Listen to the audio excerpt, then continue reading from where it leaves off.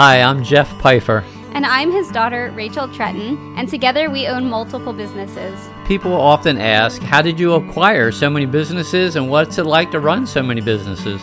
So we have created this podcast, the Uncommon Success Podcast, where we talk about our businesses and just the daily life of living together. And we hope you enjoy the podcast, and it involves humor and design and entrepreneurship and how to run businesses successfully. We hope you enjoy the podcast. Hello and welcome to Uncommon Success. Welcome to our podcast. Where's your agenda? My agenda is up in here. Oh, we're in trouble. We're going to be talking about the last week because we were in Florida. And you spent a lot of time in your room when it was sunny outside. Excuse me? And we had a beautiful pool to sit by, and you were in your room. That's because I'm the one that does all the work. Okay, so we went to Florida for a Heat4Less.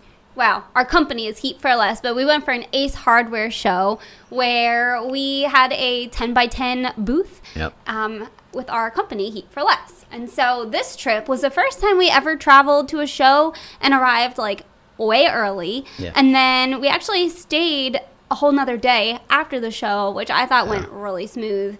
We weren't rushed to like set up. We normally go the day before and then set up, and then we leave the day that the show is over. We leave that same day. Mm-hmm. So this time we were 2 or 3 days before. 2 days before, and then we stayed a day later. And that was so much nicer. It was more relaxing. So it was better. Yeah. So when we arrived to our 4-star hotel, and I don't say that to brag, we pay to stay in a hotel right by the convention center since we don't have a car. So it's not like we're living large. She's bragging. But how much of that hotel did you pay for? We Heat4Less paid for most of it. Yes. It's a work trip. Okay. So we arrived to find furry people in the hotel, which was like, in a 4-star hotel, you wouldn't think you would see people dressed head to toe in fur costumes, but it was pretty funny. It was a fun way to start the trip. So we went to the convention center upon arriving, only to find that one of the 6 boxes of our stuff for the booth arrived. Yeah. So we really couldn't set up our booth because we had, I have a phone call coming in, and this could be very important. Just one moment. Hi, this is Rachel. How can I help you? Yes, I wanted to inquire about having a birthday party. Okay. Sure. Do you have a date in mind? Sorry for the delay. I had a phone call just come in, and just to give you all a heads up, I'm expecting a call from Magnolia Network. They're going to be calling me in a few minutes to discuss possibly picking our new show idea up on their network. So somebody called. I thought it might be them calling a little early, and it turned out to just be a birthday party booking for the coordinates. So still a very important call, but not as important as Magnolia Network. Anyway, moving on. So the show went really well. Yes. I thought. Yeah, we sold some heaters, and Ace said that in the spring show, Ace is a national hardware brand, store. And they have a spring show and a fall show. This was the fall show. So they said the spring show that I can get up on the stage and share our product with all of their store owners. Well, sort of. It's a little stage, and there might be 100 people there. Yeah, but it's still better than it's still just pretty having cool. A booth. That they said, sure. Yeah, because they know our product pretty well, and they say it's the best performing heater in their warehouses. Yep. And it is, a great product. And so, anyway, so it was a good show. It's fun. And we had a birthday girl. Oh, yeah. It was her birthday in Florida. She just turned 16. You're funny. Yeah, I brought my kids on this trip, and on my birthday, they're like, "Mommy, you're getting so old. You're 32. You're 32." And I'm just like, "Stop. Like, that sounds so old." I remember being 29, not wanting to turn 30, because it just sounds old, and here I am, 32. I'm like, ew. So. Wow. That means that you're half as smart as I am. Yeah. I'm double your age. Doesn't mean double as smart. I it could be more as smart as you. I was going to go the other way, but that's fine. All right. So now what? Okay. That was the A show. Yeah, the A show. That was fun. It was fun. Okay, so while in Florida, though, on my birthday, I went to Disney World, took my kids with us. Okay. And it was kind of a last-minute decision. My husband and I, the whole time leading up to this trip, do we go to Disney? Do we not go to Disney? Just because it's so expensive. But I'm like, we're here, we might as well, right? So we did, and it was so fun. It was so fun. But I will say, the last ride of the day, my family and I got stuck on a ride for 20 minutes. And it was quite traumatizing for my kids. Yeah. And looking at it from a business perspective, because that's kind of what our podcast is about, our business owners. When a ride breaks down, you don't just leave people stranded and not tend to them for 20 minutes. Yeah. That was the only disappointing thing I had about the trip to Disney. Everything was great. I loved it, and I would go back again. But the ride, so we were on a simulator type ride where we were kind of straddling a seat. It was like we were in like a position as if we were riding a motorcycle. Right. So there's a back part of the seat that comes up, and so you're completely surrounded by like a seat. Yeah. And you can't move. And, you know, the first 5 minutes of being stuck, they came over like a loudspeaker saying, please remain seated. Technical difficulty. And we're like, oh, really?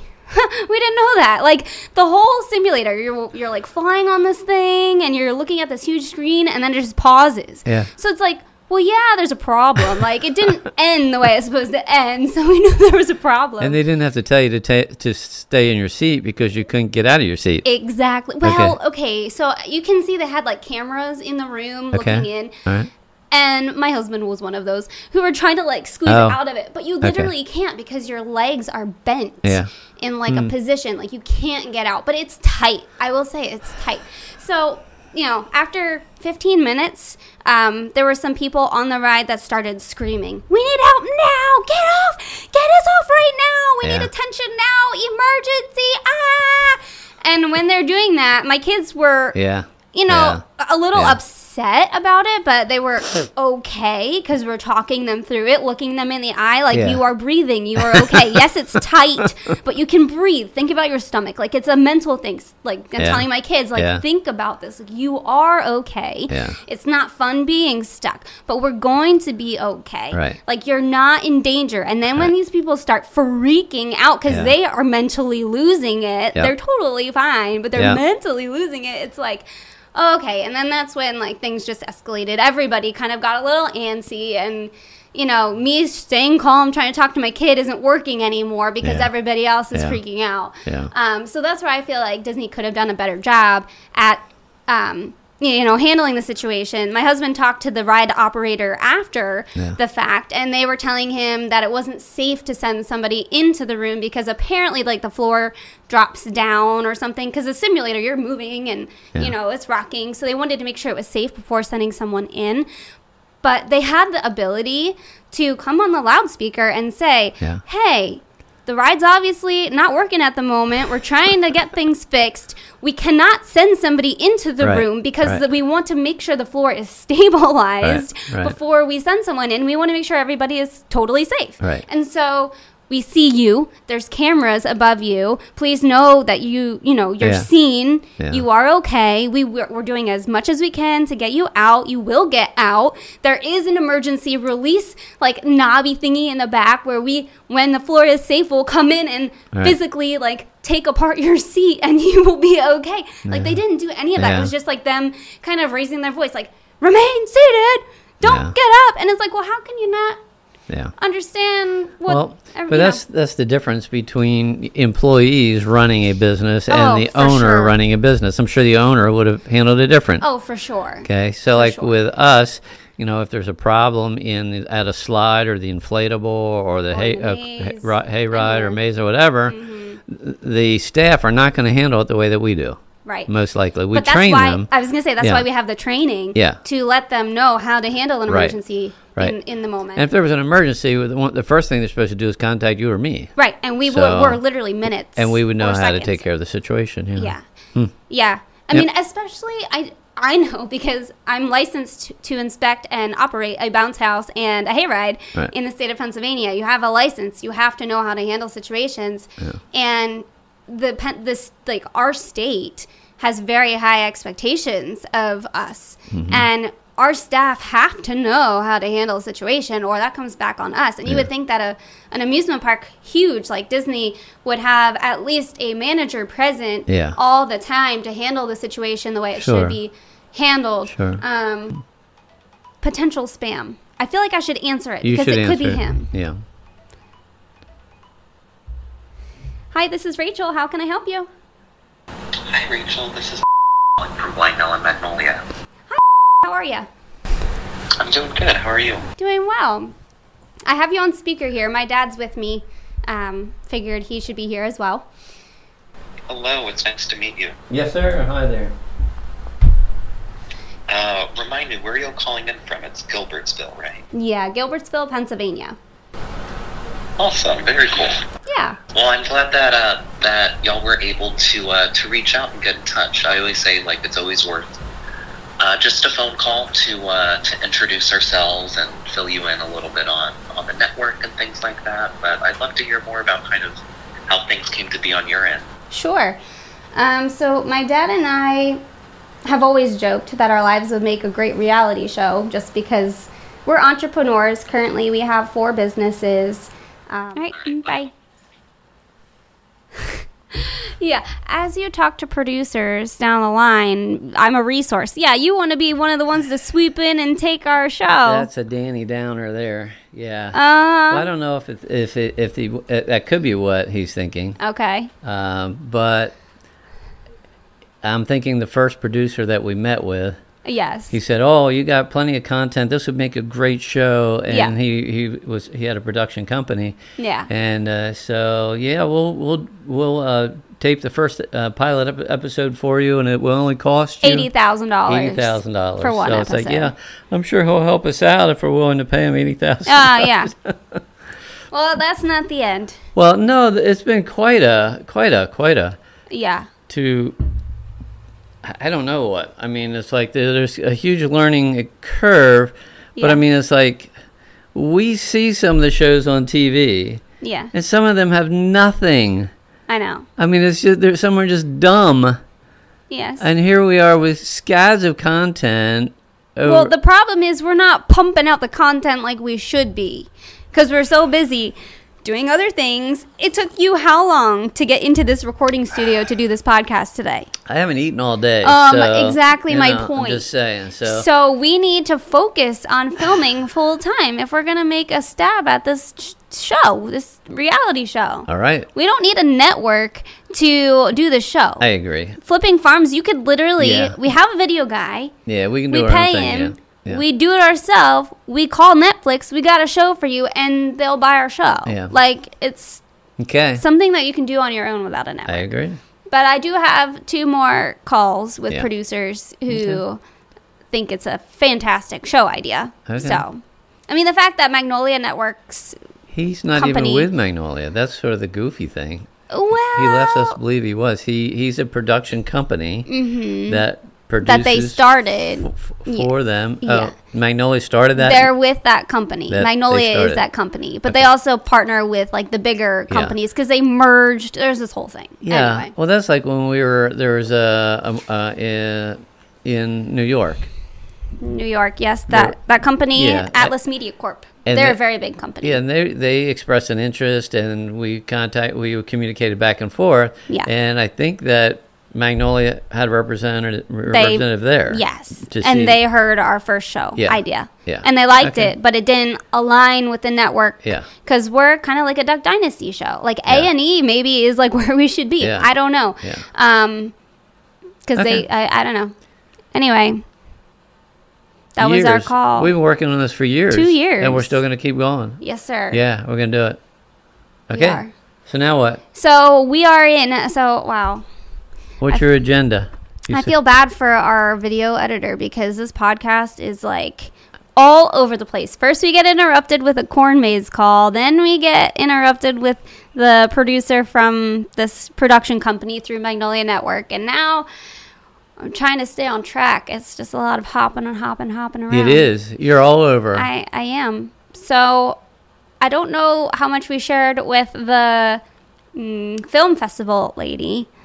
Well, I don't think we did we? I mean, when 'Cause we were that's in the whole Florida, thing. Yes. there's someone who's been following us. Yes. Right? So, on social that's media. what we got interrupted. Let's pick up there.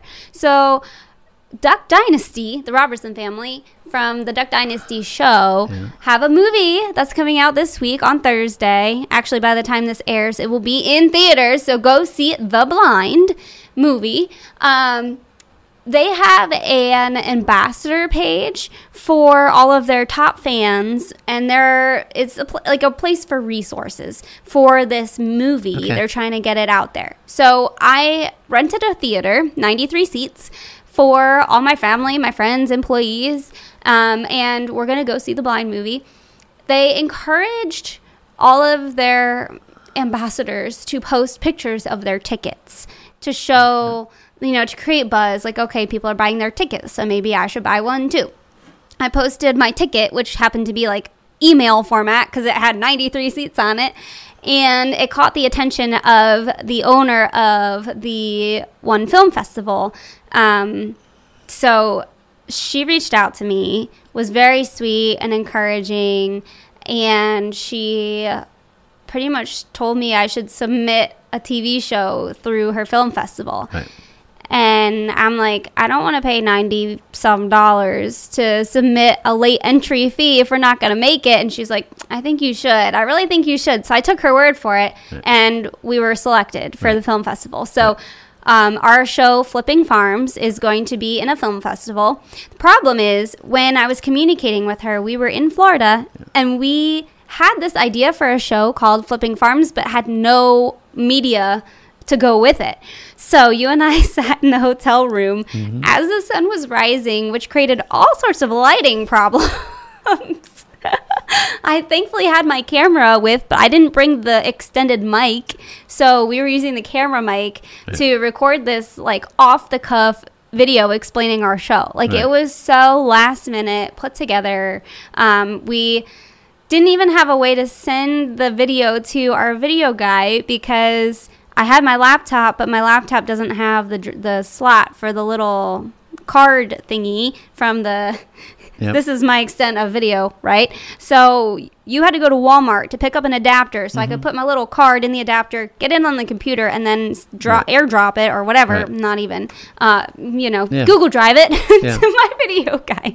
So the video guy produced it while we were down there, and then submitted it to the film show. festival. Yeah. And that's how this whole thing kind of like spiraled because the film festival picked it up. They liked it. And I'm like, why don't, like, now that we have this content, why don't we just put it out there? Like, the past 2 years, you and I have been communicating with tons of different large producers, production companies. Why not, right? So I just sent it out to, like, my contacts and heard back from quite a few. And all of the, nobody said no. Let's put it that way. I am told I need to call this person, call that person. Oh, like Magnolia, the guy from this one production company with Magnolia, set up a phone call today at 4, wanted to talk to us, figure out like who we are, what we do, because he not only works with Magnolia, but he works with a ton of other different TV stations like HGTV and I forget all the ones that he said. But, when they get together and they sit down with the different TV stations, they kind of chat. Yeah. So who knows? I mean, maybe he'll go back to one of these meetings, bring up the show, and somebody will be like, I like that. I want that show. It's just not the same. It's like, how do we get the picture in their heads? We need to do it. We need to do one and show them. They need to see it because we can see what's happening around our businesses and the energy and the issues and all the fun things and unexpected things. And so me picking up a gun and running out in the morning and whatever. Shooting a rabid animal. Been there, done that. And the police showing up. Just all the fun things that happen. Oh, that's fun. But unless they're here, they don't get it. They don't get it, for sure. I almost think that, let's just simply, maybe we need to think about just start filming and put content together and then just go to, YouTube or Netflix or Amazon Prime, or just go somewhere there and just start putting them there. And if people start watching them, then we're monetized and we can do more of them. Look at you using the right verbiage. I'm proud of you. It took a lot out. I mean, I need a nap right about now. All right, well. I didn't eat all day. Did I mention that? I didn't eat all day. Yeah, you did. I had a day like that yesterday. I looked at my husband and said, if we don't stop and pick up some kind of food somewhere right now, I won't eat till dinner. And we had to stop and get food. Well, okay, so this has been a really long podcast, or not? It has. We're going to be cutting out. We're going to have to cut it down, yeah. So y'all listening in totally missed the conversation we had with the producer, because that was really long and hard to hear. Yeah, so whoever we have edit this, we'll have them our staff. We'll have our staff, edit it and keep my comments in, and take whatever. Yeah, we need to make it as interesting as we can. All right, Uncommon Success is ready to sign out. Okay, we'll see you in the next episode. We hope that you've enjoyed listening to our podcast, and that although Dad and I are ordinary people, we have had success, which is kind of uncommon, hence the name Uncommon Success Podcast. And hope you leave inspired to dream big dreams and to go after your dreams. I couldn't have said it any better myself. See you in the next podcast.